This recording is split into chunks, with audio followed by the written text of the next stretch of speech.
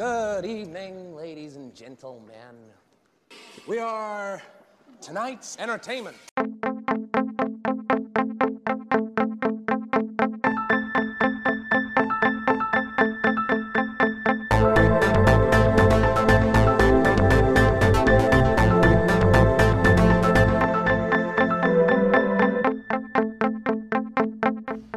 This meeting of the Movie Council is now in session.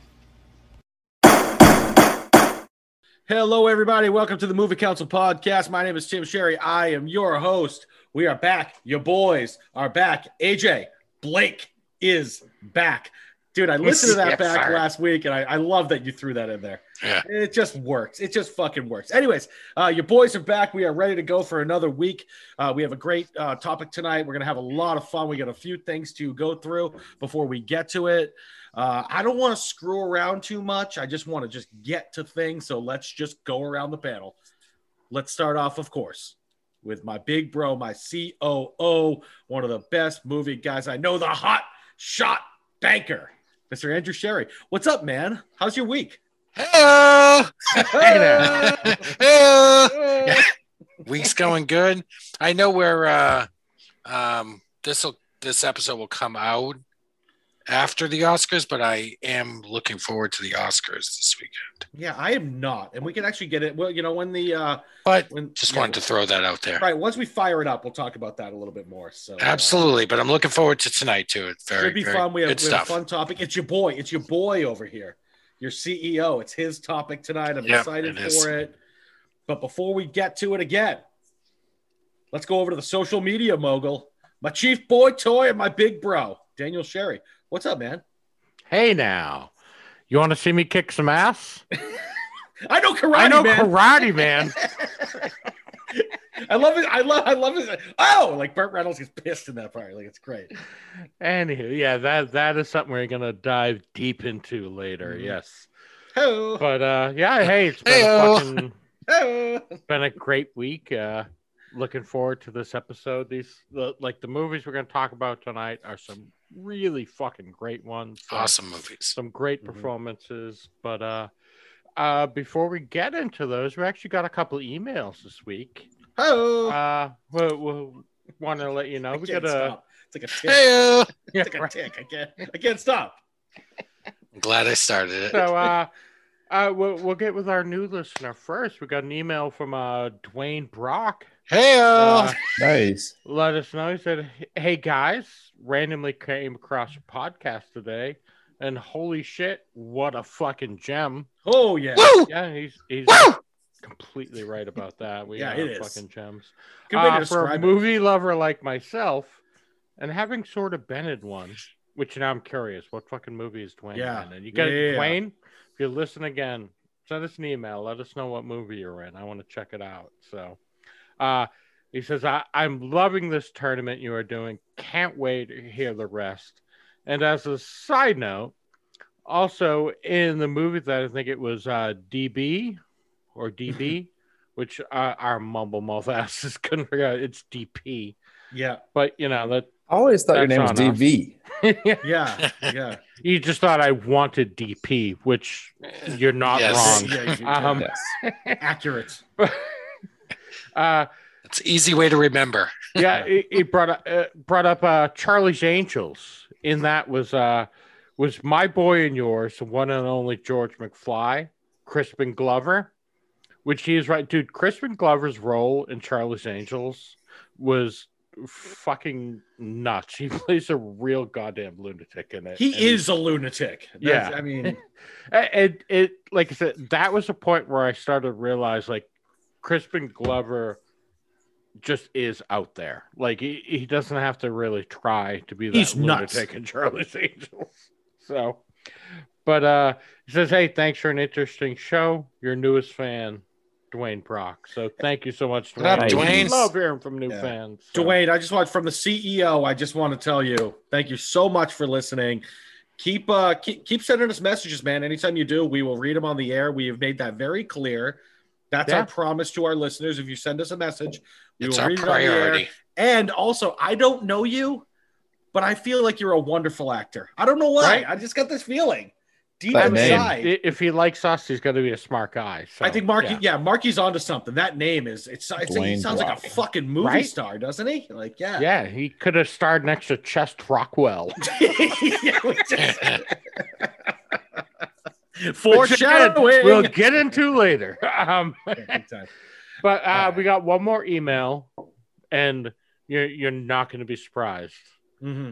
But it was from Patrick. From the Oh, yeah, Hey-o. my boy. Yeah. Love him. He emailed us and he said, Spaceballs, goddammit. Okay, just kidding. While I have a bone to pick with one of your selections, it is not the one you were expecting. While I personally love Spaceballs, I find Tommy Boy funnier and a better movie and would have gotten my vote as well. All right. The one I actually take issue with is Beverly Hills Cop advancing. Don't get me wrong, it's a great movie and I love it, but Harold and Kumar is just overall funnier. From the constant use of stereotypes, which are always funny unless you're a sensitive little bitch. He's right. He's absolutely not right. wrong. To the cameo from NPH, it is just a better comedy, not necessarily the better movie. Comes down to this for me. If I want to watch a comedy, and those are my two options, I'm going with Roldy and Kumar all day long. Kumar. What is that? Great to have Two you guys U's? back. The Booker Two- Man. What is that? 5 O's or 2 U's? CP, it's funny he says it because I was thinking about that the other day, and I was thinking about that movie in as much as that the side characters are fucking. I mean, between Right. again NPH, between Freak Show and that guy that plays that asshole cop, like I mean, it's hysterical. I don't know. He might be onto something. But Beverly Hills Cop is a fucking classic. I mean, come on. Yeah. That's the issue. It kind of ran into something like Beverly Hills Cop. It got unlucky. It really did. So It happened all in that bracket, like a few times in that side of the bracket. Yeah. Oh, DP, thank you for the social media update. Yeah. Bookerman did give one PS for Marky. He Oh, says, sorry.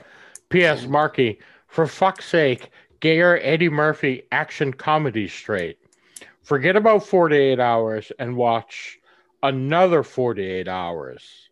Definitely funnier and better quotable lines. Yeah, that is another legitimate- 48 Hours really is the funnier one. Yeah. I kind of forgot that. And that is legitimately one of the Booker Man's top 5 favorite movies ever. So It's sequel it's better- much better than the 48 original. Hours. Oh, another 48 Hours is way better than 48 Hours. Interesting. Definitely. Yeah, way Is it funnier. still Nick Nolte? Yep. Yes. Nick Yeah. Nolte. Yeah. It's funnier. It's cheesier. It's not.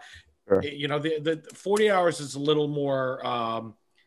Serious. It's a little grimier too. But Yeah. It leans more into the action comedy, and another just leans into the comedy. Of absolutely. action comedy. Absolutely. Some decent action in it, but the comedy is really what shines through. It's great. Yeah. Eddie Murphy's got some fucking banger lines in that, so you'd enjoy it. So, but speaking of Marky, All right, so oh my god, wow, we haven't even done it yet. I know. We haven't done it. Holy shit! We've been talking to this motherfucker for 10 minutes, and we Right? haven't even. It's we time. haven't All right, let even me step out of the way. I'm stepping back. DB, apparently. Let's, very sultry, swing it on down to Charlotte. Let's talk to my boy, my director of security, my art director, the director of colored pencils, and most importantly, the sexy, handsome, smooth talking Southern gentleman, Mr. Marky Bondurant. What's up, man? Oh, just hanging out with my boys, about to talk some movies. Yes. Same Friday night. No, I'm ready for it, man. I'm excited. It's been a doozy of a week at work, so time to forget about all that and just talk about some good old movies, man. This is when you blow off steam, brother. This is when you throw back a few drinks. You talk to your boys. We talk some movies, and we got a great topic tonight. Are we ready to just get into the topic? Oh no, DP, we have a game, right? Are we playing a game tonight? Real quick? Let's do it. Let's rock the Rotten Tomatoes game. We're gonna play this. Our second installment of the Yes, Rotten sir. Tomatoes game. Your boy over here won round one. Let's see if I can get dethroned. The Excited, Rotten Tomatoes yes. Adam Carolla game. Yes. Yes. So right off the bat, let's give credit where credit's due. The Adam Carolla podcast has done this game, and it's a super fucking fun game to play. So we're going to play it as well. So thanks to them for this awesome game. And Tim won the first time we did it. And so we're going to do it again. This time. So one of the movies we're going to talk about tonight that I will be talking about was Being John Malkovich. Great fucking film. Catherine Keener was nominated for Best Supporting Actress in the Oscars. However, there was another supporting actress in that movie that I feel really deserved a nomination as well, and that was Cameron Diaz. Mm-hmm. Cameron Diaz fucking crushed in Being John Malkovich, and so she didn't get the nomination, so she does get to be the subject of this week's Rotten Tomatoes game. So here we go. We got 5 Cameron Diaz movies. And by the way, real quick, DP motherfuckers, put your phones away. Yeah, no cheating, put your motherfuckers. phones. In fact, put them somewhere you can't even reach them. I'm gonna give mine to the dog.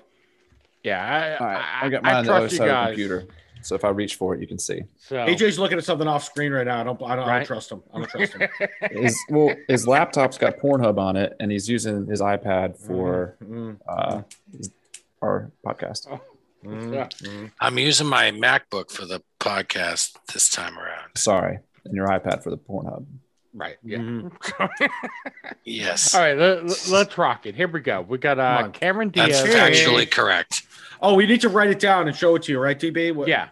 I just called you DB by accident. But this guy, Dwayne Brock, is in my head. So yeah, write them down so I know you're not cheating. But I trust you guys not to cheat. But yeah, let's write them down anyways. You guys all ready? Ready? Write things down. We forget already. So here we go. Movie number 1. Cameron Diaz stars opposite Leonardo DiCaprio and Daniel Day-Lewis as a grifter in 1860s New York in 2002's Gangs of New York. This was Daniel Day-Lewis. I think he won an Academy Award for this movie. Did he not? No. What's the question? What's her character nominated? Yeah. So, if you didn't hear it last time, this is the way the game works. I will name the movie, and the guys are all going to give me their guess on what the Rotten Tomatoes score is. That's right. Whoever is Sorry, I already forgot the closest rules. overall wins. So we're going Gangs New York. AJ 81%. has 81%. Tim, you have 84%. And Marky has 79%. So Gangs of New York is certified fresh on Rotten Tomatoes at 73%. Oh, Marky, off to a good start, man. Here we go. Marky takes an early lead. So how? By the way, Son of how? a bitch. right? Is that? Yeah. I was shocked by that Fantastic score movie. too. All right. So Let's not get too crazy. That's fine. All right, here we Fucking go. guess. Movie number 2. A married couple lose the sex tape they made, Oh God. and shenanigans ensue as they try to track it down in 2014's Sex Tape with Cameron What? Diaz and Jason Segel. Yeah. I believe it was. Yes, Jason Segel. The movie is Sex Tape. Jesus. I've never even heard of this. Really? You don't remember? I remember this one. Yeah. So, Marky has 45%. Tim has 57%. And AJ has 49%. So, you guys are all on the rotten side, and you are correct. Sex Tape is rotten at 16%. Holy shit. Is that me again? Yeah. Nice. Wow, I'm not even fucking close. Marky, once again, the closest. I heard it was bad. I didn't think it was that bad. Right? Jesus Christ. Yeah. All right. All right, so here we go. Movie number 3. Cameron Diaz is the voice of a princess who is locked away until she is rescued Shrek. by a big green ogre and his donkey sidekick in 2001's Shrek. Shrek number 1. Dude, then. fucking Shrek rules. I love Shrek. One of my favorites. So, all right, here we go. AJ, you have 87%. Yep. Tim, 96%. $1, Bob. And Marky's got 95%. Shrek Definitely certified is fresh. certified fresh Surely. at 88%. Oh, there Nice. you go, AJ. Woo! I'm thought it losing would've been I'm higher. losing the throne tonight. Here we go. Oh, you're definitely losing one way or the Big time. other. Oh, yeah. All right, here's one. This should be good. All right, so the owner of a professional football team butts heads with her old school hard nosed coach Oh, all right. in 1999's Any Given Sunday. Oh, geez, this was divisive. Yeah. Yeah. At least you remember that aspect of it. Yeah, I fucking liked this movie. I do liked too. it a lot. Dude, I'm a big fan. the Willie Beeman Cap Rooney I just don't thing know was where great. the critics came down on this. I'm going to go here.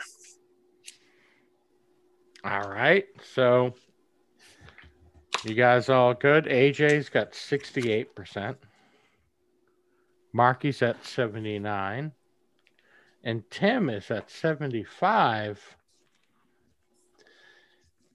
And Any Given Sunday is rotten Oh, wow. No. at Yikes. 52%. Shit. Fuck. Jesus Wow. Christ. So AJ got that. I'm shocked by how low that score was. Yeah.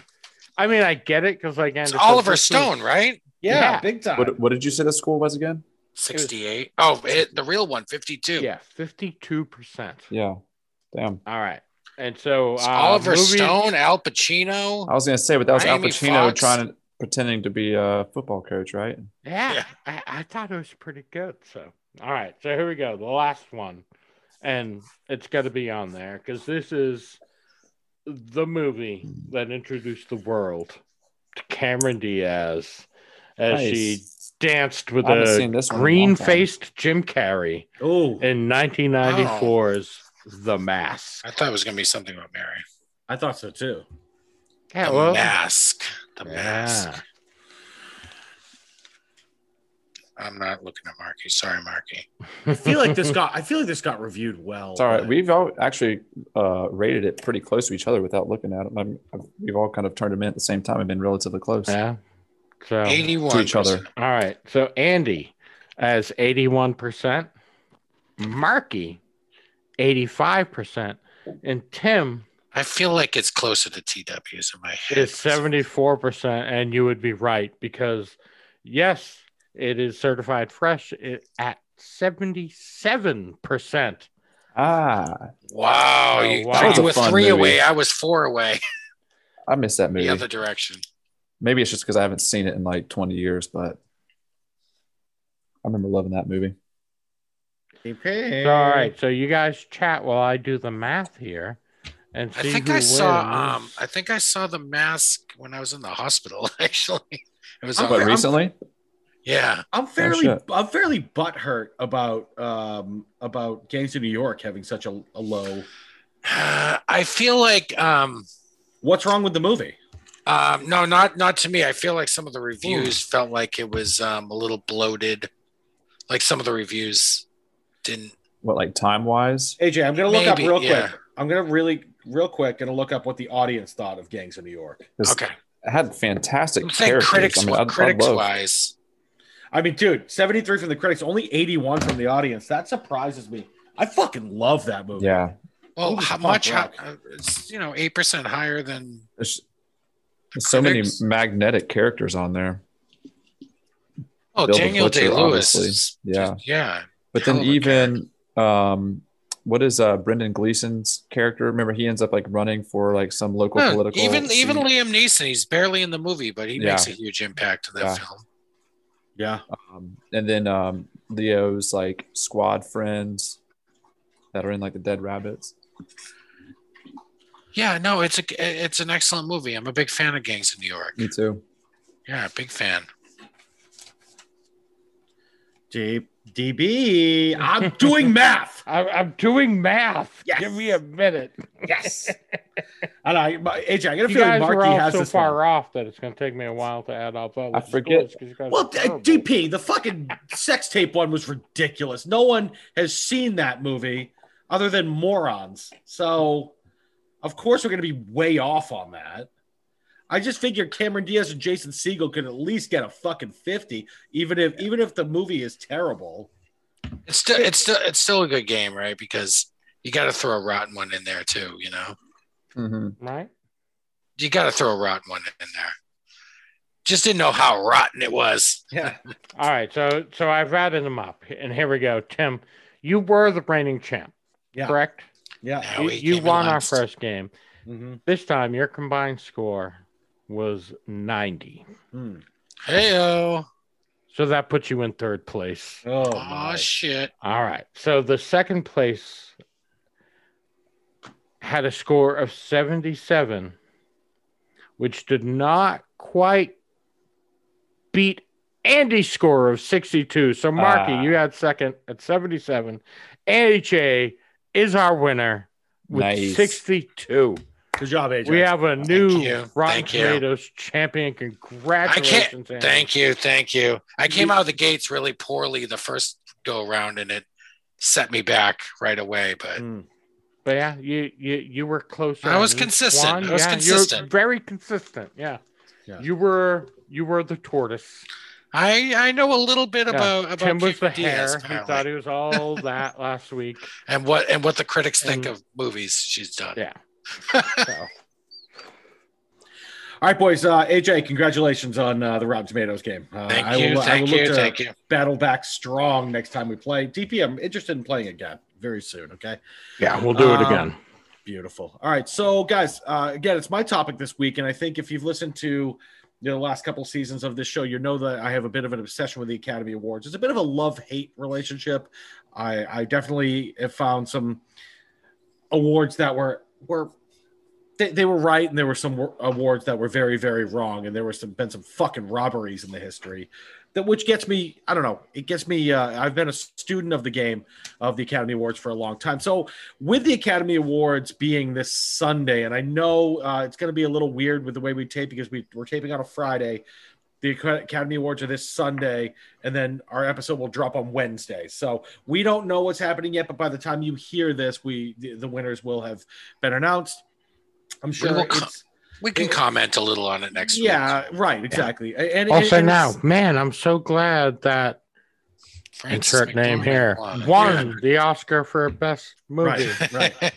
So you're doing all the editing, DP. Anyways, to be totally honest with you, I'm not sure how much I will watch of the Academy Awards this year, just because I'm sure it's going to be this insufferable Hollywood nonsense. Like, I mean, I don't know if you guys have watched, if you watch the Golden Globes or the fucking Emmys or the oh my God, with everything that's gone on in this last year, the celebrity elites have become even more insufferable than they ever have before. So watching these award ceremonies, oh God, they're awful. So I probably won't watch it. I will look the next day to see who wins. I will peek from around the corner and see what is going on, but I'm not going to sit down and watch it. It's so weird them doing this shit in an empty I'm going to arena. watch it. It's bizarre. I just like seeing who wins, so I'll watch. Yeah, I'll I'm with you, AJ. I'm going to watch too.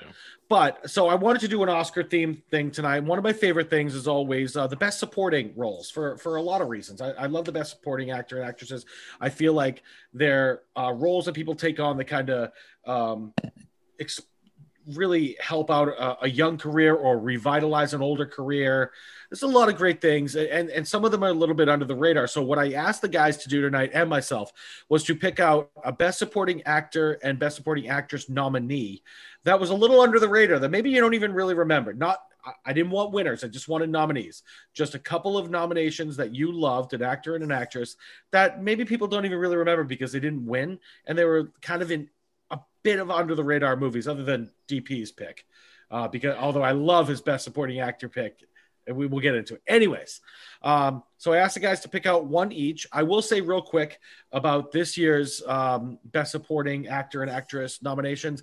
It's looking very strongly like Daniel Kaluuya will grab his first Oscar this year for Judas and the Black Messiah, which will make me a little sad. I haven't seen it yet, but I have seen Sound of Metal, and Paul Raci is nominated for Best Supporting Actor for it. He is absolutely outstanding, but I'm happy to see Daniel Kaluuya is a very, very gifted young actor, so it'll be nice to see him get one. I think that's going to happen. And also it's looking like oh my god, what is her name? It's the girl from Minari. She seems to be yes, the one that played the grandmother.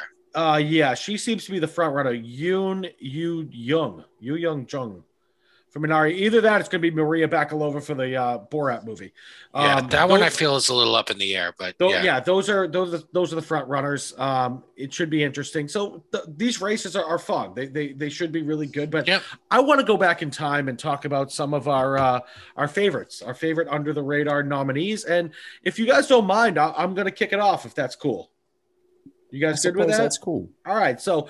I also was hoping to talk about some movies that we haven't gotten into too much. Now, I know this sounds weird, but we haven't gotten into Goodfellas too much. We talk about it here and there because it's one of everybody's favorite movies. But and I want to kick it off with the ladies too. I want the ladies to go first tonight. So we're going to do Best Supporting Actresses first. My pick for kind of under the radar nomination is 1990 Goodfellas. It's Lorraine Bracco, who plays Karen Hill, Henry Hill's wife in the movie.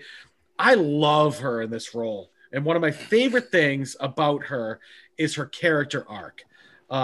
She starts off this movie She starts off this movie as this kind of innocent girl in this kind of low-key Jewish family. She meets Henry. She's kind of like, she knows from the beginning that he's into some shit. She doesn't want to come to terms with it. Remember, they're on that date. Well, I mean, first of all, she hates his guts at first, and that shit's amazing. But then they go on that date where they go into stands up to him and it's like, how dare you stand me up? Yeah. Who the fuck are you stand me up? Frankie Valli is some type of big shot like that. Oh, it's so great. And all the dudes are outside the pizza shop all laughing at Henry. It's fucking great. But then they do that scene where they go through the back of the it's such a one of those iconic shots. They go through the back shot. Of the They come in. The host actually grabs a table and just puts it down for them and puts the tablecloth. They set it up and they sit down, and she is just like, she is so enthralled with this guy. And what I love about her and her performance throughout the movie is this guy is such a piece of shit the whole movie. He's banging broads left and right the whole time through. He's obviously a bad guy. But no matter what, no matter how bad he is to her, she always has his back, no matter what. At the end of the day, she always protects him.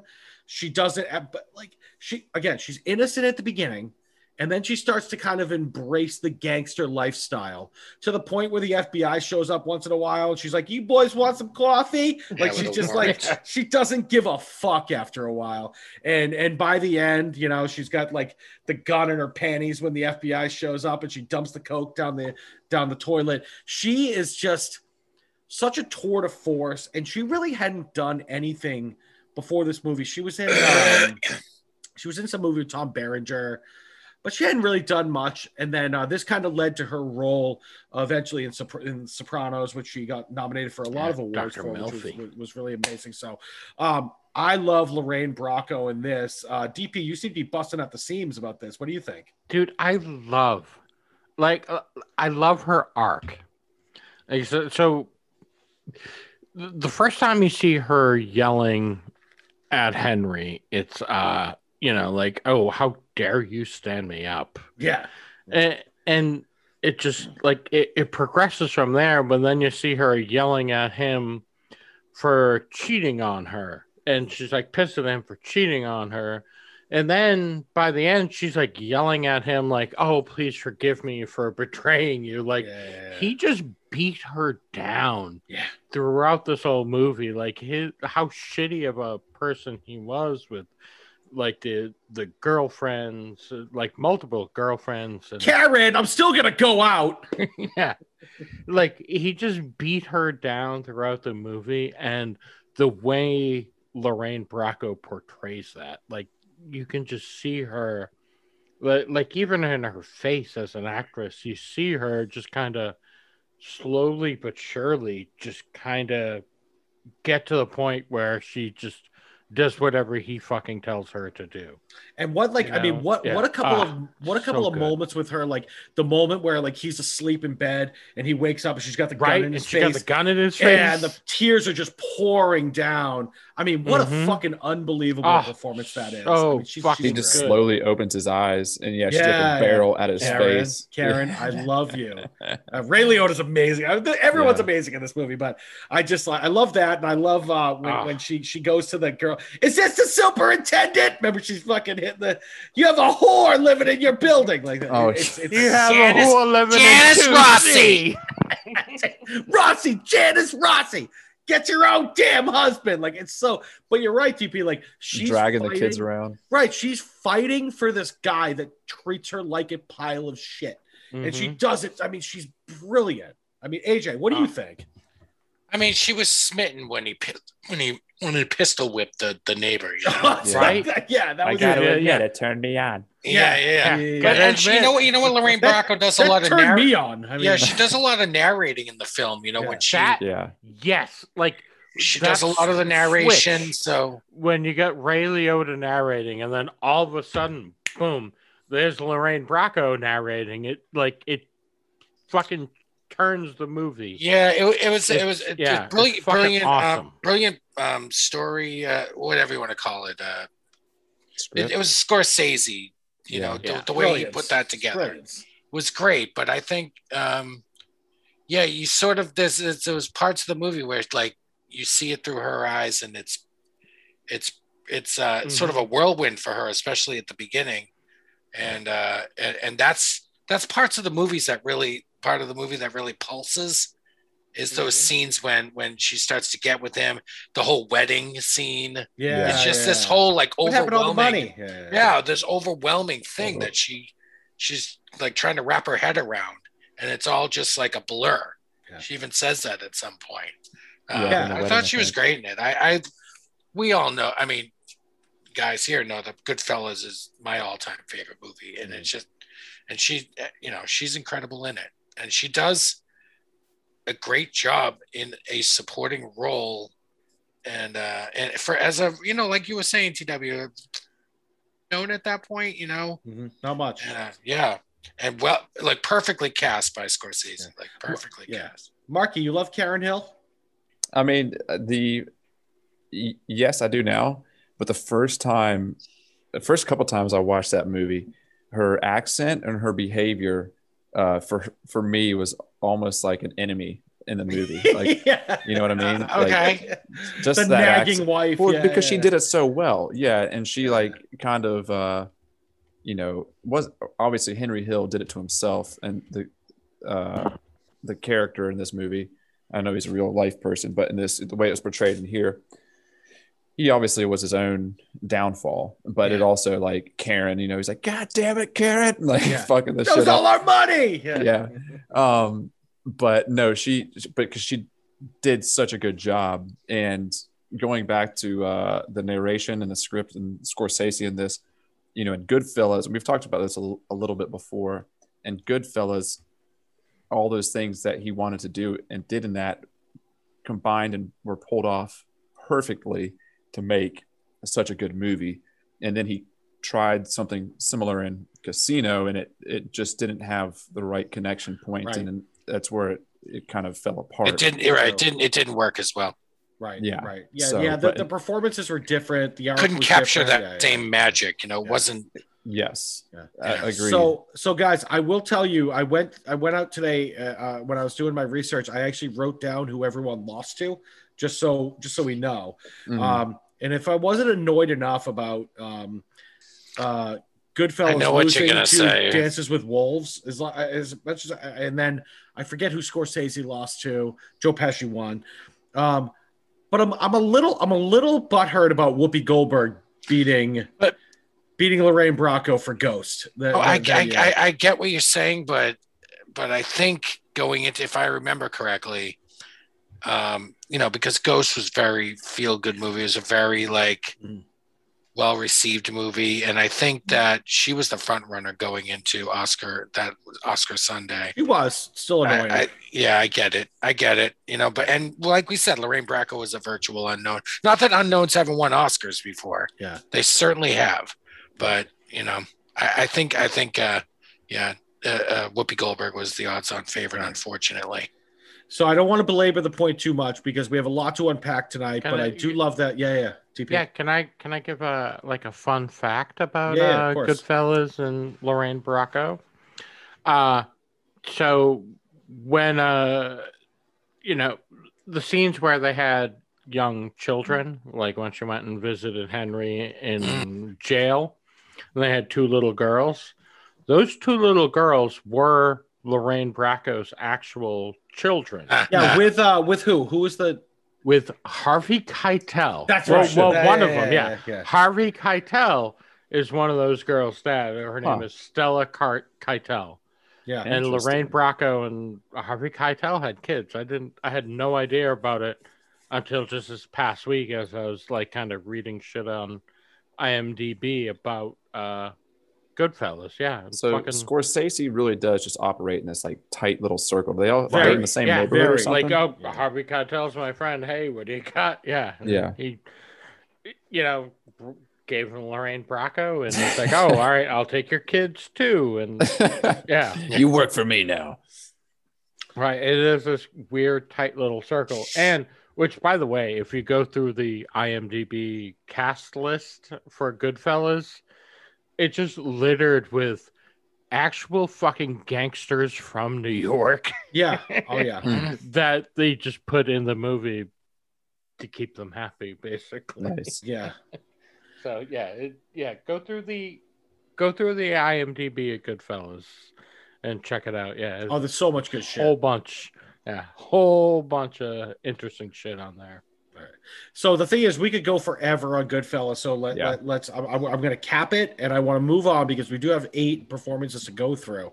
Yeah, and I actually want to. I really want to bring the mood down right now because that's what this movie does. Oh boy, yep. I want to kick this. Yeah, I want to kick this one over to AJ for his favorite under the radar best supporting actress nominee. AJ, what do you got? So my pick is the 2001 film In the Bedroom, which, by the way, was my favorite film of 2001. So good. And it's not even close.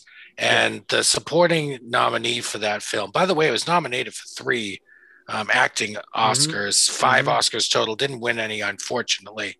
But Marissa Tomei was nominated for Best Supporting Actress for that. And I'll get this right out of the way.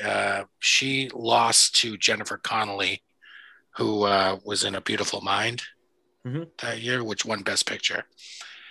I didn't see A Beautiful Mind. Jennifer Connelly's a terrific actress. Fine, whatever. But I will say, aside from some inconsistencies with that Maine accent, that New England accent from Tomei, she was exactly what she needed to be in that film. She was a supporting actress. Yeah. And don't get it twisted. Those 2 leads, Tom Wilkinson, Sissy Spacek, they were the stars of the show. Ooh. And she supported them perfectly. And I just want to point to a couple scenes that really show her support. There's this, and it really also points to the main characters. So there's a scene when Dr. Matt Fowler, played by Tom Wilkinson, comes into after the tragedy that befalls the family, the son being shot by Tomei's ex-husband. He walks into the store she's working in, and they have this conversation, and she's apologized, and she's saying, "I didn't lie about that to the police," all this stuff, and his reaction to her is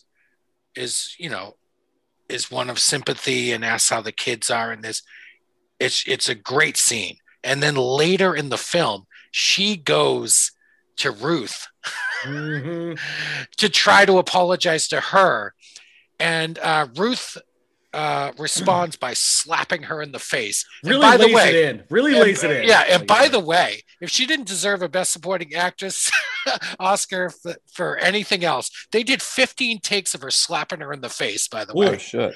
And they used the first one in the final version. Yeah. Nice. Yeah.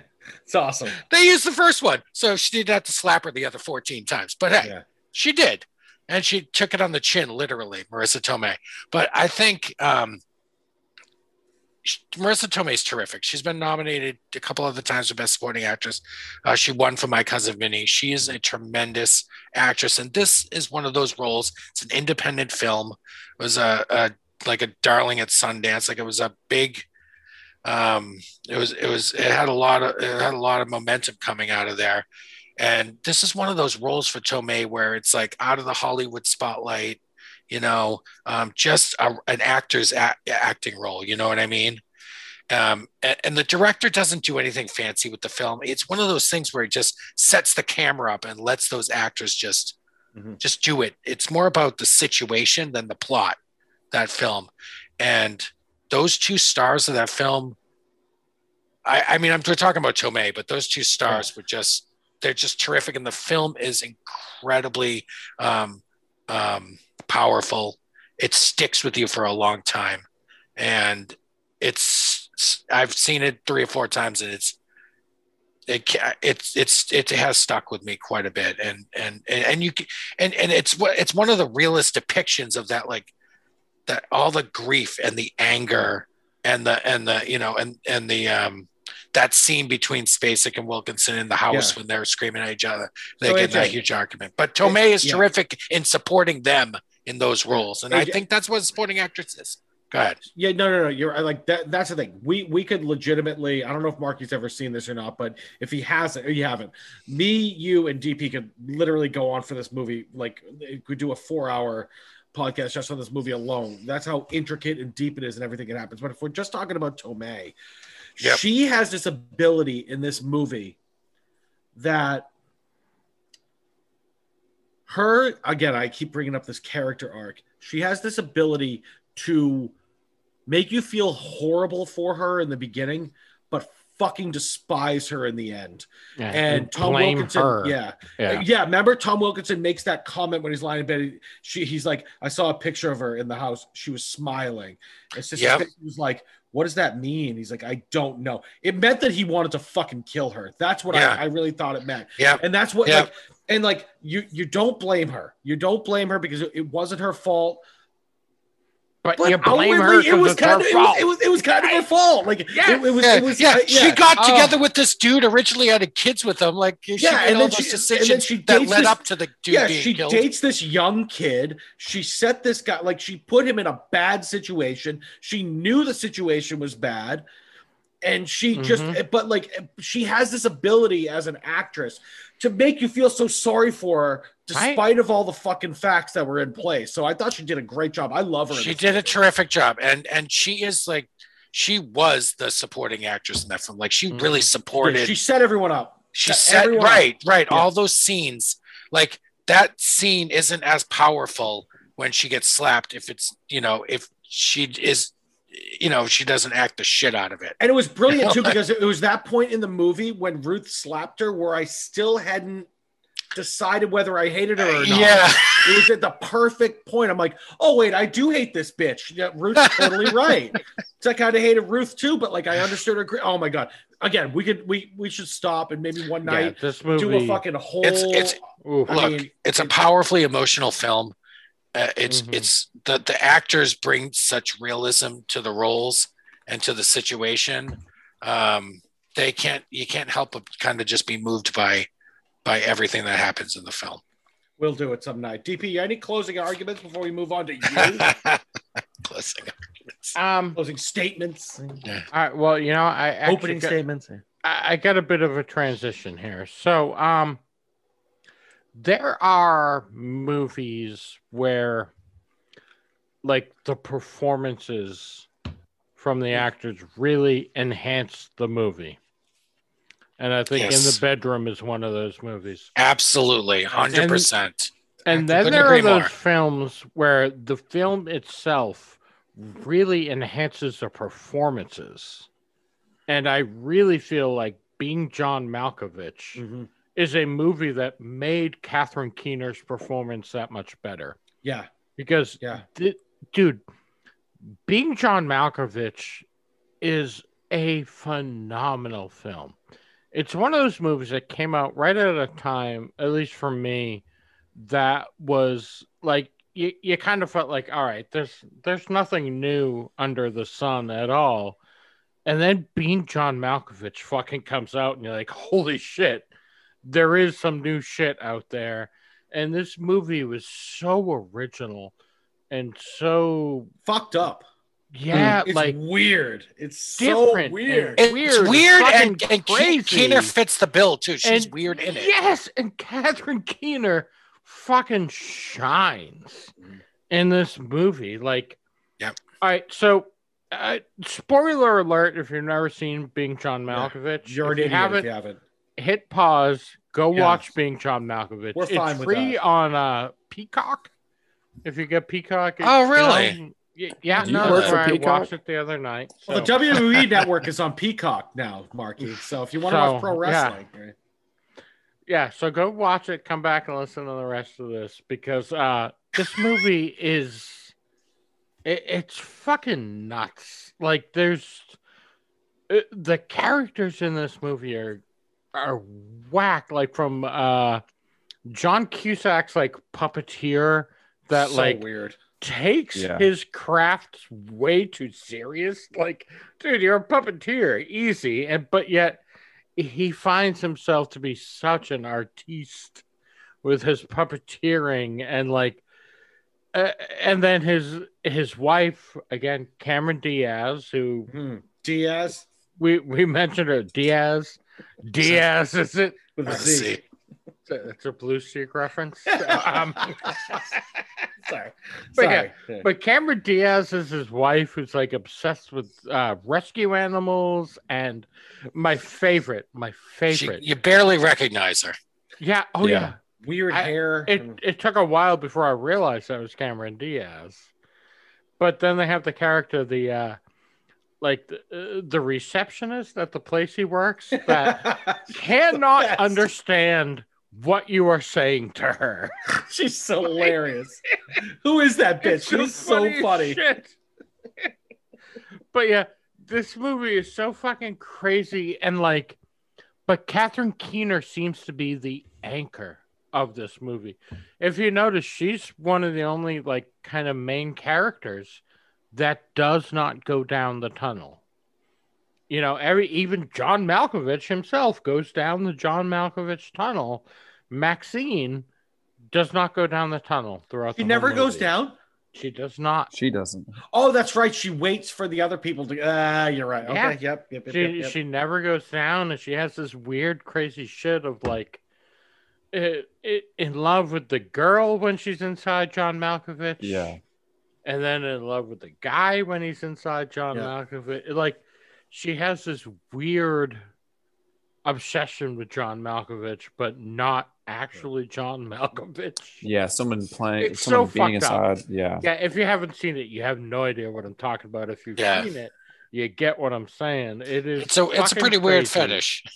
Yeah. But hey, Marky, you had to sit out of the Marcus Tomei. What do you think about Catherine Keener? Oh yeah, you've seen Being John Malkovich, so it's been dig in because I'd love to hear what you think. Well, I wish I would have seen it more recently. It's been a long time, but I do love this movie, and I used to have a copy of it on DVD. And after I saw it, I was telling everyone about it. I was letting people borrow it, and I let the wrong person borrow it, and I never got my copy back.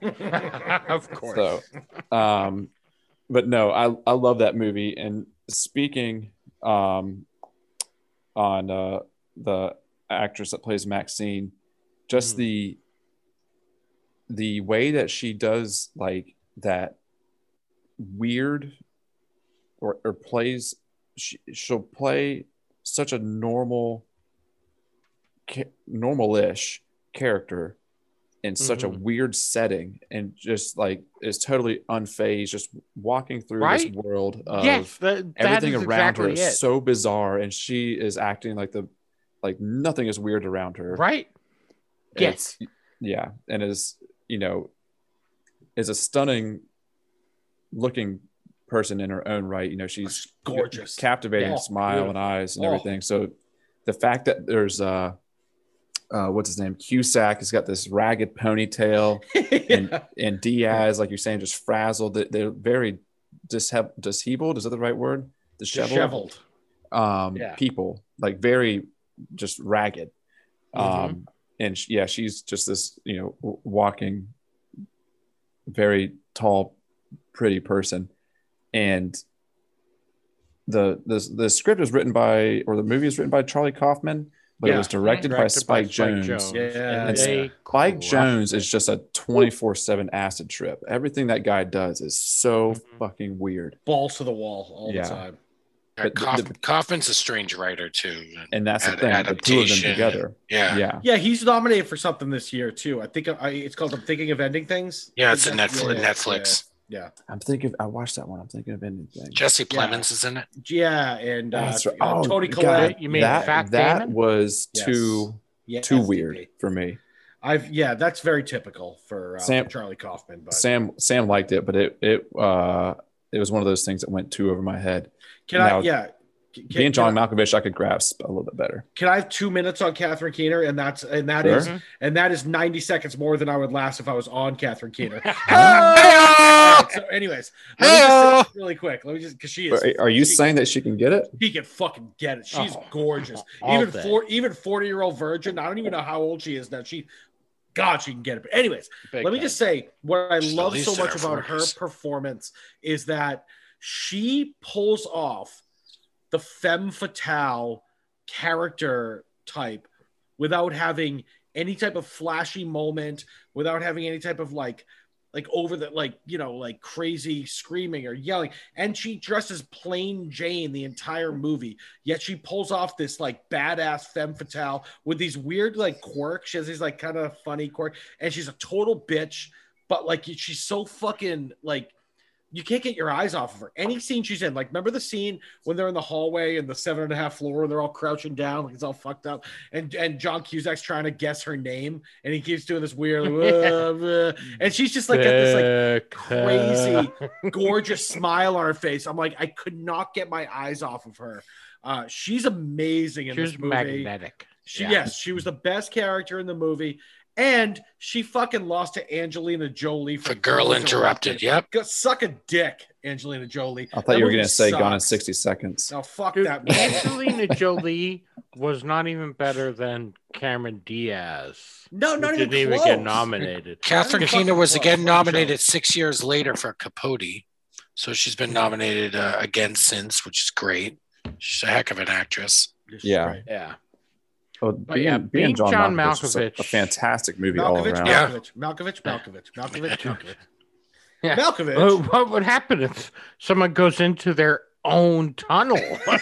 Okay, again, DP. This is a movie we could like seriously do an entire episode. Yeah, seriously. If you're listening and you have not seen Being John Malkovich, download the Peacock app. You can watch it for free. You don't have to pay a thing. Watch Being John Malkovich.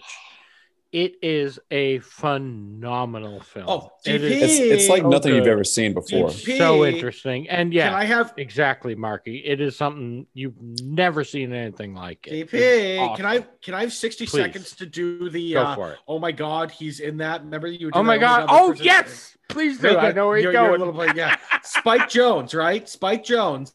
I didn't realize until today. Do you know that Spike Jonze is in The Wolf of Wall Street as an actor? Oh my God, he's in that? He plays. Oh my God, he was in that? Yeah, when Leo, who's Jordan Belfort, goes to Investa-Center. Remember, like the yes, penny stock? now I remember. He's the dude that interviews stocks. him. That's Spike Jonze. I couldn't. He's believe the one it. that. He's the one that tells him how to do penny stocks. Yeah, he's like, if you sell $10,000 in stock, I will personally give you a blowjob, and I hope that happens. That's Spike Jonze. Yeah. He's hilarious. Great. Yeah, he's awesome. So actually, I was wrong. I thought you were going somewhere else with the. Oh my God, he was in that. Being John Malkovich. Do you remember the scene with fucking Charlie Sheen? Oh yeah. Charlie Sheen's like John Malkovich's buddy. Yeah, he's all fucked up. Like, yeah, that's normal. Yeah, he's like, that's funny. Oh, shoot. calls you some other name, but she still wants to have sex with you. It's a dream. Go for it. Yeah. It's a dream, man. AJ, you got anything on Catherine Keener being John Malkovich? Yeah, it's been a while since I've seen Being John Malkovich as well, same as Marky. Malkovich. Sorry. But sorry, I do recall that thing you're talking about, where she just projects such just confidence, like magnetism. Charming. Yeah, that's what I remember about her in the film so much, and such a bad bitch in such a weird place. She's like an anchor of normalcy, and just she's like standing tall sea of amongst, bizarre. It's such a but I'm a huge Catherine Keener fan, and that's exactly and Girl Interrupted, Angelina Jolie. I just thought that was a weird choice. Ridiculous for the win. I think the thing with the Academy. I think the thing with the Academy was Being John Malkovich it was too weird for them. They didn't get it. They got it enough to get the nomination. Like, you'll get the nomination, but you're not going to win. AJ, real quick, do you remember the guy that played the boss in that company, that older Miller, I think his name is, who owns the company there, the doctor that introduces them? The guy, the older guy that he keeps brings him in. Yeah, he's like, oh, my secretary's, like my speech impediment. Like, sir, you don't have yeah. The old guy with the white hair at the end, invites Charlie Sheen to actually join them. Yeah. Because he's over the next he's had the Malkovich portal since the 1800s, like that guy. Yeah. AJ, that's the same actor. If you remember that episode of How I Met Your Mother, where Robin is dating the older guy, and he's just a normal looking guy, but Ted keeps seeing an old dude. Yeah. That's the same. What's up? Fucking The old guy comes over. What's up, dudes? Yeah. Give me some sugar, baby. It's the same guy. But anyways, we got to keep moving tonight. We got a lot to unpack. Jesus Christ, guys, I'm sorry. He brings over the Jello shots. Yeah. We're gonna get crazy, bitches. All right. So I'm sorry. We got to move tonight. I apologize. I didn't realize how robust this was. I should have just done. We're one. An hour in. We've done 2 movies. We got 77 to go. So we have 3. No, we have 3 movies. And me and Marky about to double team something because I want Marky to talk about. You get to double team something, Julian. I'm sorry. Wait. No, DP. I know that is literally. Step on it. Yeah, no, DP. I know that is literally your fantasy, is to have a double team situation with me and Marky. But I will say, Marky, your best supporting actress under the radar nominee is who? Go. It is Julianne Moore, and the film and role that I picked for her nomination, Best Supporting Actress, is Boogie Nights, 1997. Oh, and she plays the porn actress Amber Waves. And I remember, first of all, fantastic movie, love it up and down. I think we all do. And everyone in this movie just has there's a bunch of fun characters, a lot of fun roles. Everyone does such a good job. But Julianne Moore, she stood out to me. She's always does well. She's playing supporting actress. She's amazing. Yeah, she's powerhouse. She's always going to do good. So it's no surprise. This isn't like an under the radar, underground. I mean, anything she's in, she's going to do good, right? Hit the soundbite. But that was my underrated pick of the week. What I really liked about her, I guess maybe more so her character and how well she was able to portray this character, is that she plays this porn actress in the porn industry. That's what the movie follows. Dirk Diggler, but her character is like this very motherly type. Yep. She's always looking after Dirk and the other people, and she's very caring and nurturing. But at the same time, she's always getting yacked up on blow. Yeah, couldn't take care of her actual kids. Motherly, oh, you're my son. Now put your big dick in. Yeah. It is fucking weird. It's the juxtaposition. Yes. And couldn't even keep custody of her own kid, but she's mothering all these porn stars. The scene, when she's in the court, or at least speaking in front of a judge. Yep. and trying to get custody of her kid back. And all the father has to do is, or maybe it's just the lawyer, to say that she's in the porn industry. And she's like, no, but it's okay. It's good. And they're like, nope, not getting the kid. Total losing proposition. Yeah. Yeah. And then I think the next scene is her just get like blowing rails down again.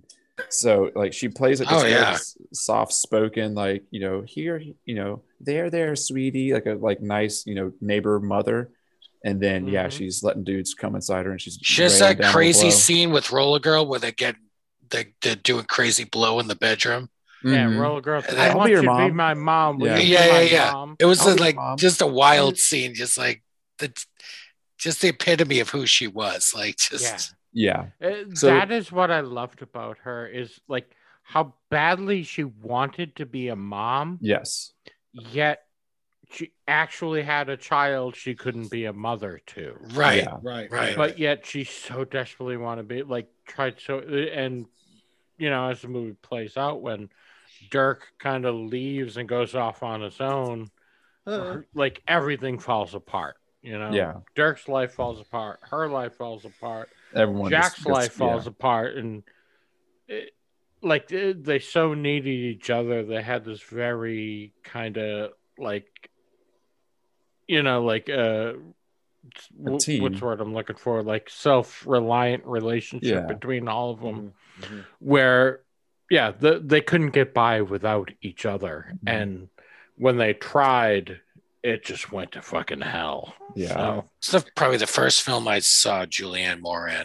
And really, what a first film for me to see her in. I mean, she was great. One of my favorite films ever, Boogie Nights. I mean, yeah. So, you know, it's this wasn't a hard pick for me. Like I said, it wasn't like an under the radar pick of the week. Or you know, a mystery. You know, she is a powerhouse. She's always going to do well. This is a fantastic movie. It's an interesting character. It's got quite a bit of depth to it. Well, maybe not depth is the word. Well, I suppose in a way. Got quite a bit of depth. Depth. You know, but once you peel it all back, it's kind of clear what is her issue. You see what she wants, but you see she's only in her own way, and she conveys that so well. Love her. Love her. What do you think? Well, she's an inherent contradiction. Like her whole livelihood is that. She has this inclination that she wants to be this amazing mother to her daughter that she has no relationship with, because she's made the decision to be a fucking porn star and do like blow. You said, rails of blow and get massive amounts of blow. And she's chosen that life, but she wants the motherhood life, and they do not mix. And there's no shock that she can't make them work together. That's the whole. That's her character. The entire movie is trying to make the two work together and not even coming fucking close. Yeah, I love her in the movie. I think she's great. You know, just to be a dirty old man, which I am. So the scenes that she does with Dirk Diggler are. I've gotten there with those scenes in the past. To be honest with you, they're great. Just, you know, leave that to your imagination, DP. And I think she's amazing in the movie. I will say, I'm kind of at a crossroads with who she lost to that year. Kim Basinger, LA Confidential. She lost to Kim Basinger, which I feel LA Confidential is one of my favorite movies of all time. Absolutely. I've got no problem with her losing to Kim. Nope. I will say this. I think LA Confidential is a better movie than Boogie Nights. It's one of my top 10 favorite movies. I don't know. I feel like Julianne Moore had a lot more range in the movie than Kim Basinger had in her role. Well, I have no problem with how I think. I just don't. I don't have any problem with how it turned out. I just. I think for me it was a coin toss, and I'm happy Kim Basinger won it. Julianne Moore is fucking great. I think she did a great job in the movie, and I love her in that role. I think it was really one of her big. That was probably her breakout role. So right, and I would say there were a bunch of breakout roles in that film. Right, Mark Wahlberg. You know, John C. Reilly. And I'll say one that wasn't quite a breakout role, but more of a return role. Thank you, DP. Maybe Burt Reynolds. Thanks, DP. Yeah. Thanks for setting me up, as brother. Jack Horner. Good teamwork. Well, thank you, DP. That does, that transitions right into my pick for Best Supporting Actor Under the Radar nominee. We're moving into the actors now. So that, like DP said, that is going to be Burt Reynolds as Jack Horner in Boogie Nights. We're doubling down on Boogie Nights, which I love. It's a great movie. We've never really talked about it before. And I love him in this role. And one of the things I love so much about Burt Reynolds in this role, I'm going to for a minute not talk about how great the performance was, but I'm going to talk about the fact that this fucking guy wanted nothing to do with this movie. He didn't want to be in it in the first place. He fired his agent after he watched the initial viewing of it. Yes. He hated Paul Thomas Anderson. He was just like a young cunty kid. Like, he hated him because Paul Thomas Anderson was only he threw punches at him on the set. There's been some dispute about whether that happened or not, but either way, they were not friendly. Paul Thomas Anderson was only 27.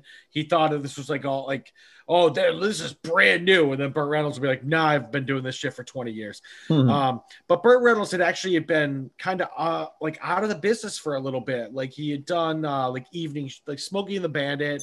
He'd done Evening Shade, but he had been kind of non-existent for a little bit. And then he got this movie, and he had declined to do this movie like a half a dozen times. Finally agreed to do it, and he was insufferable on the set the whole time.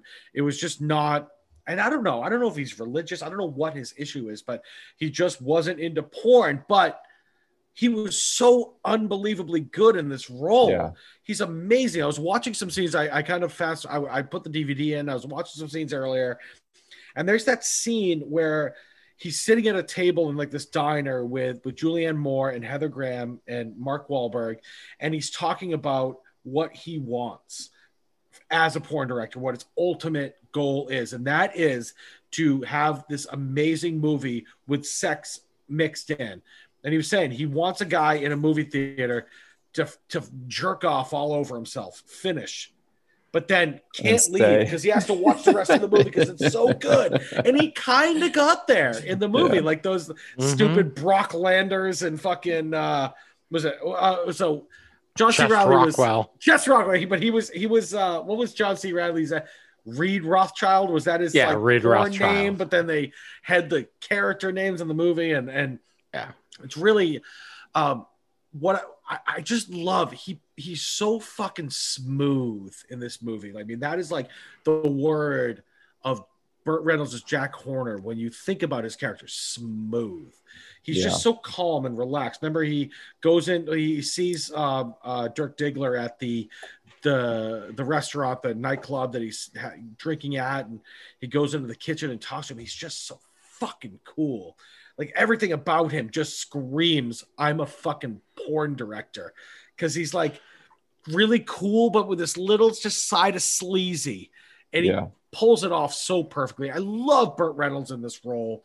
I'm not sad that he lost to Robin Williams for Good Will Hunting, because that is just another level. But I really I love him. I think he's an incredible character. I love that at 60 years old, he got himself back on the map with this role. And I just thought it was brilliant.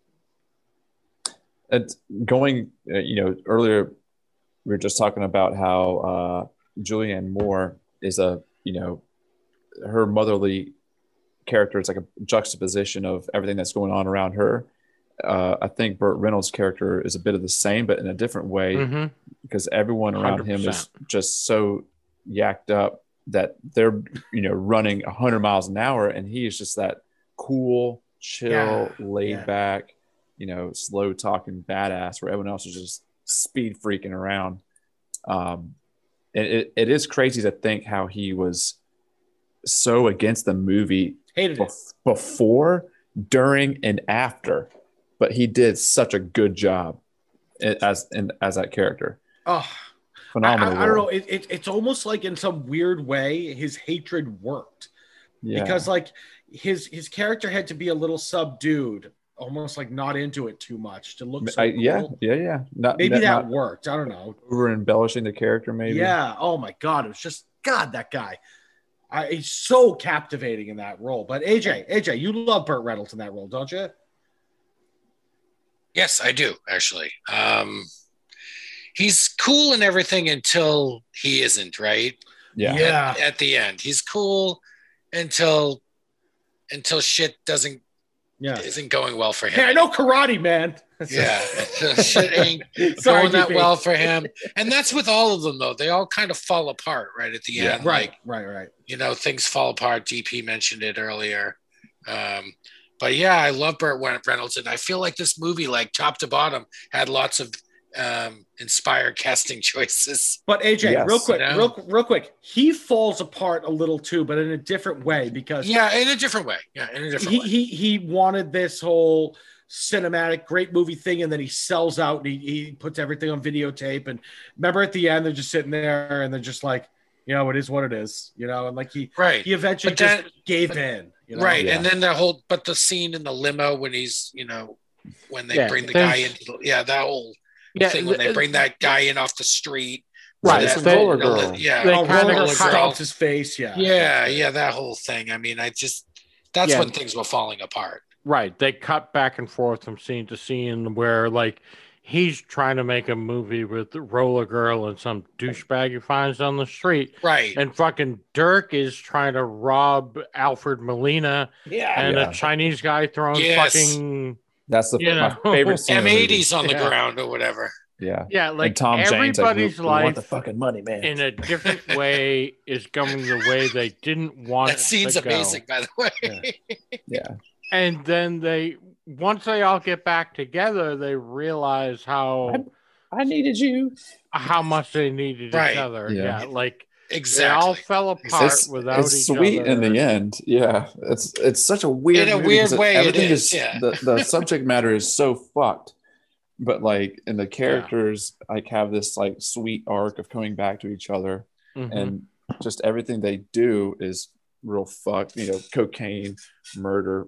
Yeah. By the way, can I just say real quick?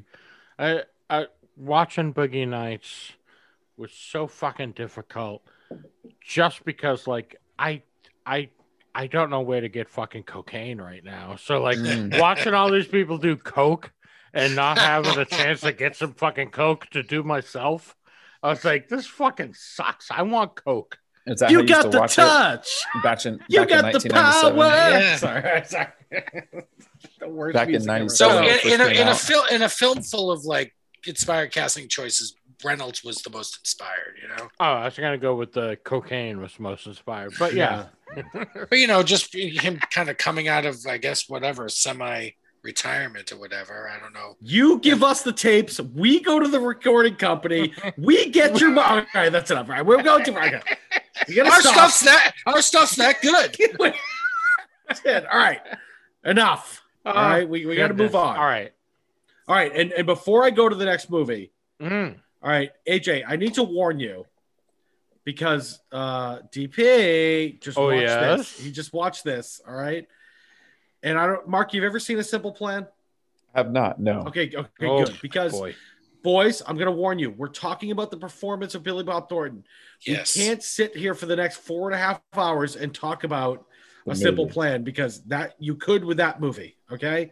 Okay. Sure. Sorry, AJ, to steal your thunder, but I had to warn you. Sure. AJ, go ahead. I had trouble within the bedroom because I'm just so enamored with that film that all right, so I don't know why that happened. Yeah, AJ's had trouble in the bedroom for fucking 40 years. So we know. That's a Sherry. That's your a Sherry girlfriends trait, have told us you have trouble in the bedroom. We know. Eamon McLaughlin. Okay, get the edit button ready. But AJ, so I'm sorry to blow you up on that, but I had to warn you guys because this is such an in-depth movie that AJ, please go ahead and talk about your. I want to talk. I want to dive right into Sam Raimi's direction, but I shouldn't do that. Yeah, right? we can't. We're talking about performances. Sure. But the 1990. So my pick is the 1998 film A Simple Plan, and Billy Bob Thornton was nominated for Best Supporting Actor Oscar for the role of Jacob. Forget the last Mitchell, right? It's Hank and Jacob Mitchell. Hank is played by Bill Paxton, and anyway, so they're brothers. He was in that? Yeah. I know he's not a great actor, but he's very endearing. I love Bill Paxton. It's just he's awesome in that. He's kind very of awesome. Why I was on board with DP's game of oh shit, he was in that. That's Bill Paxton is the king of that. Bill Paxton's the lead. Weird Science. Man. So. He's the lead, yeah. So he's the lead. I'm not going to get into the whole plot, but it basically involves a. I don't want to spoil it too much for Marky. Fuck it, spoil it. No, fuck you, Marky. Fuck you if you haven't watched it. Bill Paxton and Billy Bob Thornton, they're brothers. They just go out it's snowy, like I think it's in Minnesota. It takes place. It's in the winter time. I'm not going to get into the fact that Sam Raimi was friends with the Coen brothers and got tips on how to film the snow from Fargo. Right. Whatever. Sorry. That Jesus, is a good point. AJ, you were just chomping at the bit. He did get the Coen brothers to help him. Like, how do you shoot? I'm trying to drum it down because a simple plan, awesome like I said. Point, AJ. Awesome point. We can talk about all night. But we're just talking about acting. So the basic premise is they go to like put flowers on a grave, right? The father's grave, I believe. But they're with Jacob, the older brother, who's kind of a simpleton. Bill Paxton's character's brother is like the quasi-successful one with the wife and baby on the way and all this. And Jacob's just this lonely kind of dummy, like loser, he's just this, loser guy. Billy Bob and Jacob? Yeah, yes. Billy Bob. Yeah. And so the two of them and Jacob's buddy Lou, who's just the town drunk, just a piece of shit. Yeah. And they go to do that together. And then they, on the way back, there's a fox crossing the door, whatever. They find a plane out in the middle of this nature preserve, and they find a bunch of money in it, $4.4 million. Wow. And they have a simple plan to and Bill Paxton's character says, I'm going to hold the money till the spring. Nobody comes for it. We split it up and leave town. A simple plan. But with the dummies that are involved in this thing, things just go haywire. And Billy Bob is number one dummy. He does the first dumb thing, as a matter of fact. Yes. The moment they walk up to the cop, when the cop drives by, he does the dumbest. Hey, you see the plane? Yeah. Hey, did you tell him about the plane? What? Can I get my sounded like a plane. But anyway, I want to say that Billy Bob Thornton is tremendous in this film. So good. He embodies that character, that kind of lonely loser in Minnesota. Like if you're a lonely, miserable person and you're here in Massachusetts, it's pretty bad. But if you're that person in Minnesota, holy fuck!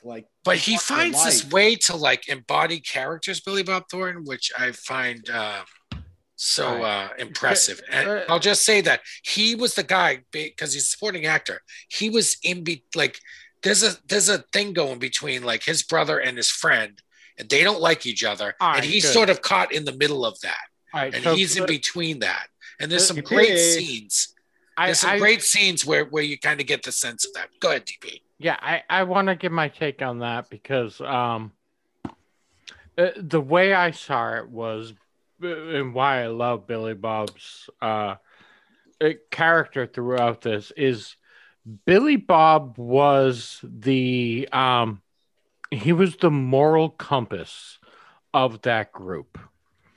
And so as like he always tried to kind of make peace, and he was always like, like we're all in this together. Let's make peace and all do it together. And by the end, when he realized like his brother was beyond hope, like he tried to be his moral compass. And when he realized, all right, you're not going to follow my moral compass, just go ahead and fucking kill me because that will be your best bet. And it was so fucking powerful. DP, it had like it had like an Of Mice and Men feeling, like at the end. Exactly. And it was so fucking powerful. And he was so fucking good in this role as, like I said, like as the moral compass. And like I said, and at first he kind of seemed like a kind of like a dummy. I mean, in a way, as you saw as it went on, no, like he was the smart one. He was the one that actually was correct in what they should do the whole time. And you know, dumb brother and his dumb friend were at each other's throats. All right, dumb is not the right word. He was a simple guy. Yes. But he was simple, but the simple answer really was it was a simple plan. Razor. But actually, the simple way was the best way to go, and he embodied that throughout the movie. The smartest person in that movie was Bill Paxton's wife, who was a super underrated performance from Bridget Fonda. Was she though? She sends him back to the plane with the $500,000, and then they end up killing the guy on the fucking snowmobile, and all shit goes to hell. But she saw shit happening so much further in advance than anybody did. She knew but she knew that FBI agent was full of shit. Like she was also greedy too. Oh no, I know absolutely. But I'm just saying. She was smartest. Oh, she was super calculated. Super calculated. But anyways, again, we can go all night. And she turns that switch on like all of a sudden. You're like, we can go all night on a who is this woman? We still need Marky to see it. But Billy Bob's amazing in it. Total deserved the nomination. Like just. There's some quiet scenes in that film where he's got some monologues where, you know, he talks about that in high school, how that some girls had paid their girlfriend to date him and this whole thing. And like, he's never really had a girlfriend. Right. And all this stuff. He had this weird sweet. And all he really wanted to do was live on the family farm and live that simple life. Like that's all he ever wanted. AJ, okay, I'm not going to say this part. We can talk about it afterwards. But terrific performance. I don't want to ruin it for Marky. Let me just say really quick that he lost to James Coburn that year for Affliction, which is a good flick. And I feel like Nick Nolte was nominated for an Oscar for Affliction, but James Coburn has a very small role, but I can't argue with that. No. It's terrific performance. He's amazing in that. So I'm not too butthurt over it. I thought the other nominees were nothing special. Robert Duvall, Civil Action, Ed Harris, The Truman Show, Jeffrey Rush, Shakespeare in Love. I mean, I get Shakespeare. Yeah, but Billy Bob's nomination was well. They were the front runners, but well deserved. It was good. But we got to move on. DP, we're gonna have a fun one right now. DP. Oh hell yeah! So DP. I rewatched Goodfellas. I rewatched Being John Malkovich, A Simple Plan. I did not need to rewatch A Few Good Men. I've seen it recently, by the way. So because I can just so good. I can recite the whole movie front to back from memory. I've seen this movie, the script is amazing. And fucking Jack Nicholson. The scene stealer. Oh my God. Every time he's on the fucking screen. Chewing up scenery. It's all about him. He is awesome in this movie. And this is an awesome movie. So. Who did he lose to is what I want to know. The T-Dub. Timmy. Hackman for Unforgiven. Oh, Hackman. That's right. Little bit Bill Daggett. I can't argue really. Yeah, I guess I can't argue. Hackman was amazing in Unforgiven. Yeah. So it's hard to argue, but Jack Nicholson is fucking amazing as a fucking Colonel. It's a terrific film. Jessup. Yeah, his back and forth with Tom Cruise and it's iconic. It's iconic. Yeah, the way he portrays this smug, I am so much fucking better than everybody attitude. He fits it to the T.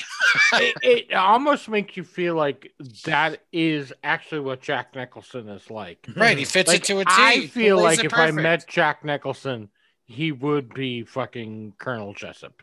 He would tell you to fucking in your faggoty white uniform to extend him some fucking courtesy. Yeah. Just stand there with your Harvard mouth and your faggoty white uniform and extend me some fucking courtesy.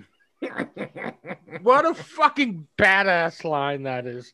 Because you know, in that one moment, he is kind of fucking right. You know, you're on my base. If you want something from me, show me some goddamn. You gotta ask me nicely. Yeah. So he's kind of right there. I mean, the rest of the movie. I'm sorry, Colonel. But my goodness, what a fucking dude. And I'll get you all the transfer orders you want. Check the logbook. There was never a flight.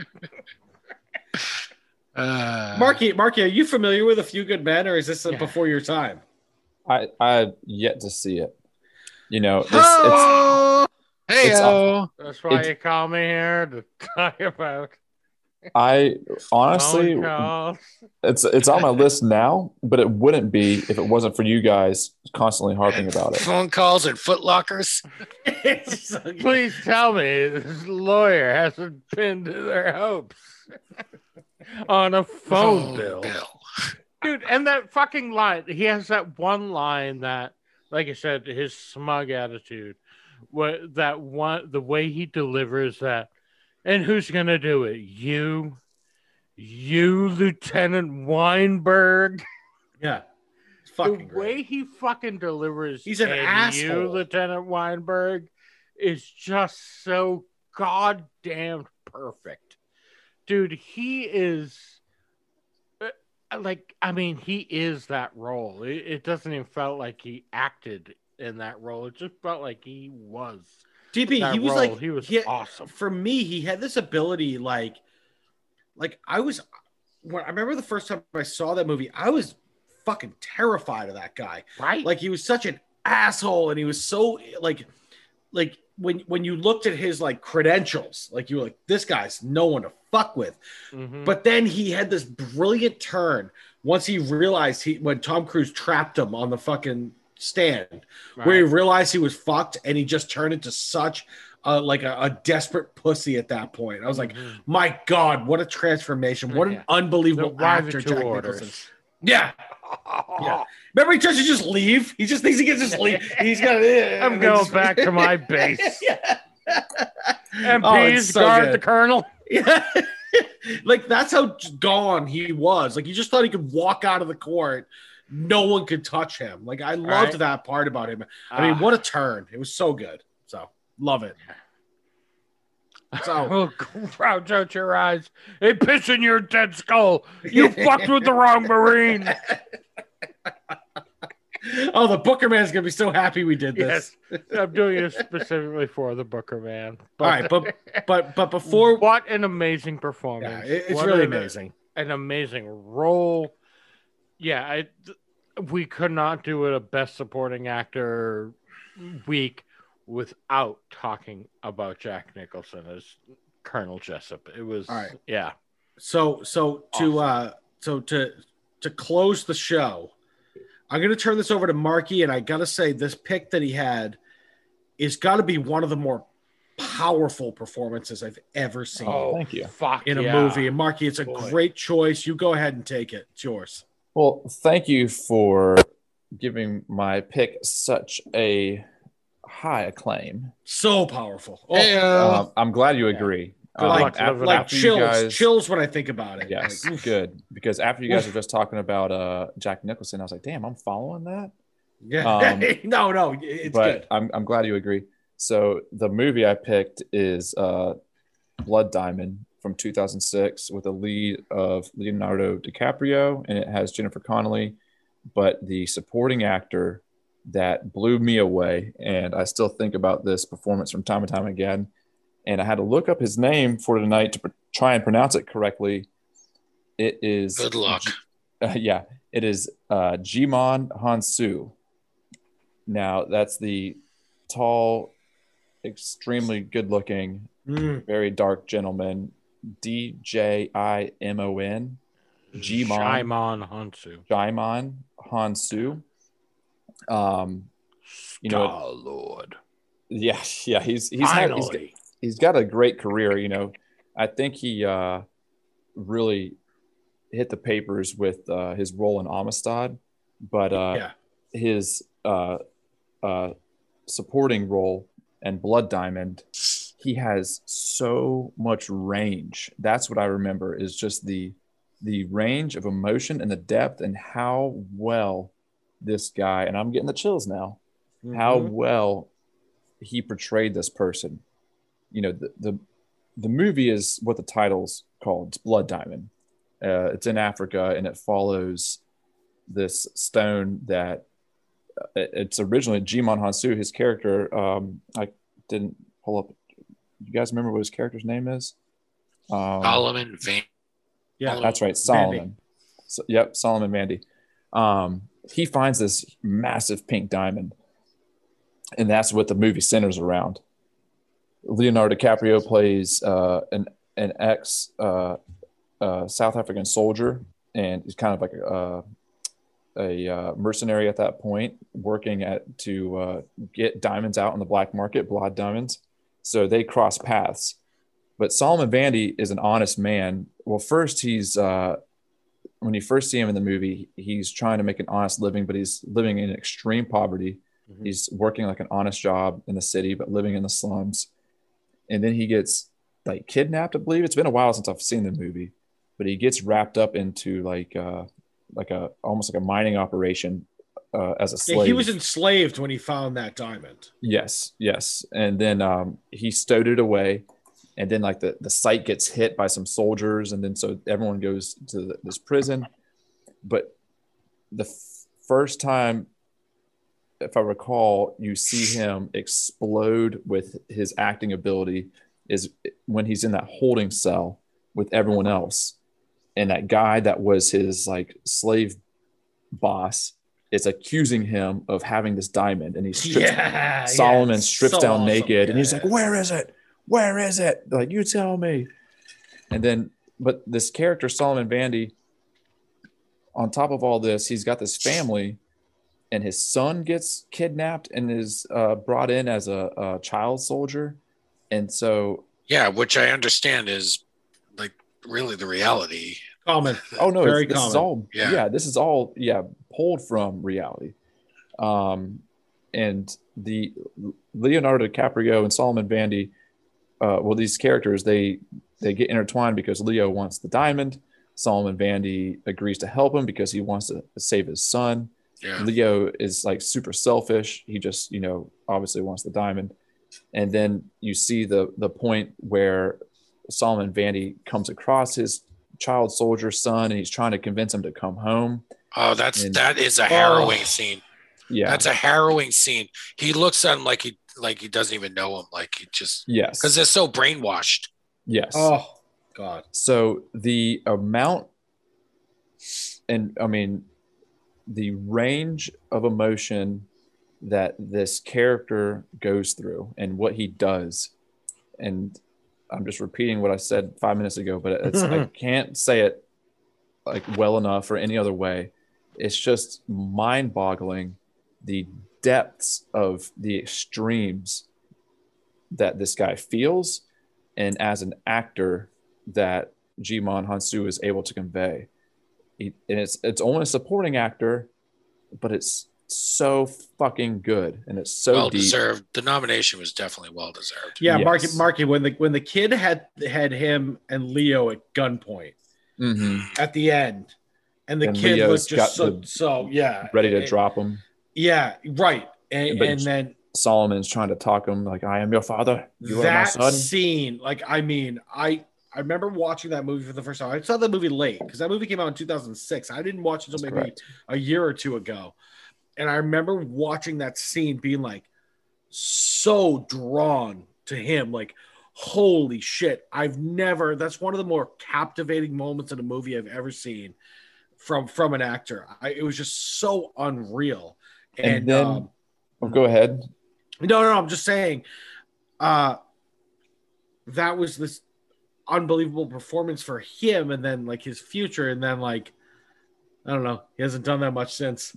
Well, he's gotten some things here and there. Yeah, but he did Never Back Down, and then like he's in Shazam, and then like now he's in the Marvel universe. Yeah, but like I wish he was in more because he's so talented and he looks great too. I know that's he's a model, but such a handsome guy. I mean, the guy's got range, in acting range. So yeah, it'd be nice to see him in some other stuff. Speaking of all those emotions that he conveys in that movie, this love and then sadness and depression, and then just at one point he's just flat out like gives up, and he's just like, kill me, I'm done, like just leave me here.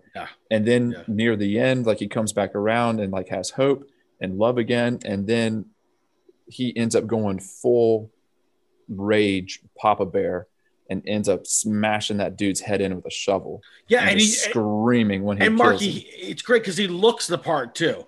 He's a big, intimidating looking motherfucker, but he also is like throughout timid the movie, times, he's a gentle giant in the movie. Down. But he is when you look at him as an imposing guy, he's in unbelievable shape and he's big.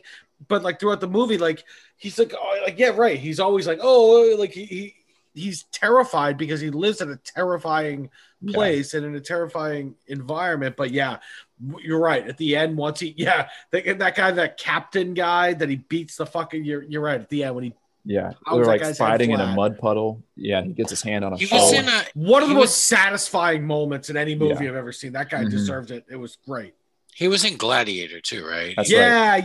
He's got a great job in that. Little of a smaller role in Gladiator. He's outstanding. He's one of the slaves, right? He's buddies up with Russell Crowe. Yeah, that's right. Him and Russell Crowe are buddies. Yeah, and they fight together and kind of work their way up. Yeah. He's a great. I like his role in that film too. So I just wish he's such a talented guy. I wish it kind of propelled him a little more, and I don't really think it did. Maybe he decided to take a break. I mean, he did some bangers there, right? Yeah, good for him. Good for him if that's the case. But maybe he earned enough for himself, and he was like, I don't know that. I don't know that fool. I don't know that fool personally. Yes. Maybe I don't know. Now he's just taking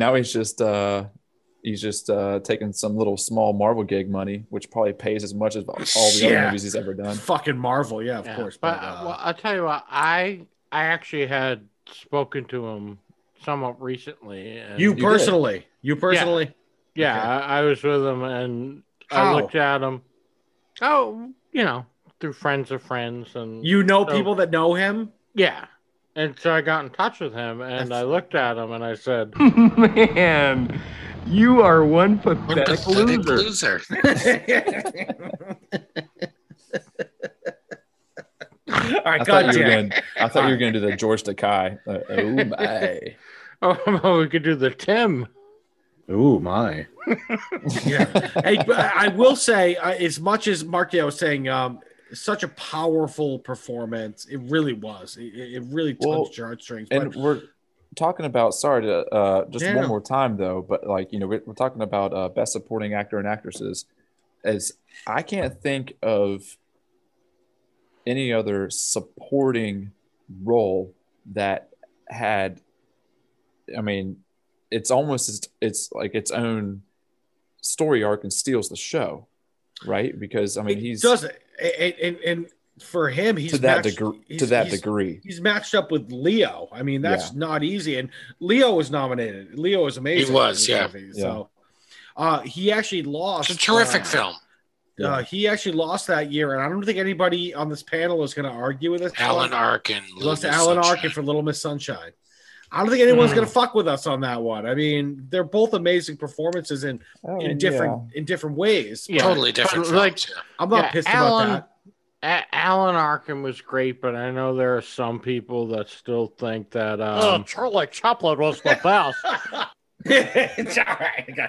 All right. So we have hit. So that right there is we've hit the point where we've hit bottom when DP only communicates with sound bites. Exactly. When I start digging into when DP's predominantly sound biting, it's go.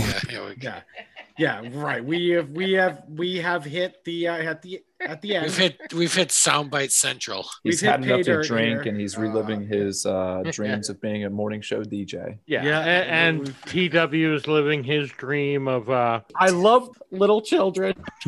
Yeah. I own that one. I do own that one, but so we have officially gotten there tonight. So this has been a long one, but guys, really good. That's what she said. But it's been really good tonight. Heyo. But we gotta call it next week, right? Next week's gonna be a really interesting one because as far as we know, We're back to the bracket, but Andrew Harvey is supposed to be joining us. Mark, right. You can let us know if that's not going to happen. But, I will. I will talk to my oh, sorry, DP. That's right. DP, friend. I apologize. Yeah. I'll check in with him. He seems down. He really wants to join because he just got back from Canada. Canadian. He was in Canada making a movie. God damn it! Yeah. And Mr. with John Hamm. Yeah, that's right. And our boy Danny Pudi. Yeah. Yeah. So he wants to join us and talk about the movie he's making. And maybe have some votes on the first round of Laughing Stock. He had agreed we will do a small bracket with him. Well, he'll vote as well. And that way it'll be 5 of us. So if all 5 of us have seen both movies, we don't have to worry about it sending it to social media. Should be a great episode. We'll get back into it. Our boy Dwayne Brock loves this. He loves the tournament. The brackets are the best. Although I believe Dwayne Brock at one point did mention that we should. Surely you can't be serious. I am serious, and don't call me Shirley. Okay, so we're gonna need to finish up for the night because this will go on for the next hour if we do keep doing the same. I don't know what you're talking about. In the jug right now, so we will keep doing the same bit. Well, hello, beautiful. Okay, all right, boys. Listen, great job tonight. I appreciate you guys working on and doing some research for me this week for my choice. I always really appreciate that from you guys. Marky, I know you're a very busy man, so for you to do that, I appreciate it. DP, can you get a soundbite of Dice saying, "Yeah, keep talking, dunce"? I probably can, but I mean, would it be better than? What incarnations are you doing? It might be. All right, we're there tonight, boys, and we're gonna call it an evening. We will get back to you next week when we get back into Laughing Stock round 2, or round 1, but part 2, whatever the fuck we're calling it. I gotta figure out which. Yeah, let's get the fuck out of Dodge before this goes even more off the rails. For myself, one of us does something that gets us in trouble. So for myself, for DP, for AJ, for Marky, guys, great job tonight. We'll talk to you next week. Good night. AJ, fuck yourself. All right? Whoa. The movie council is adjourned.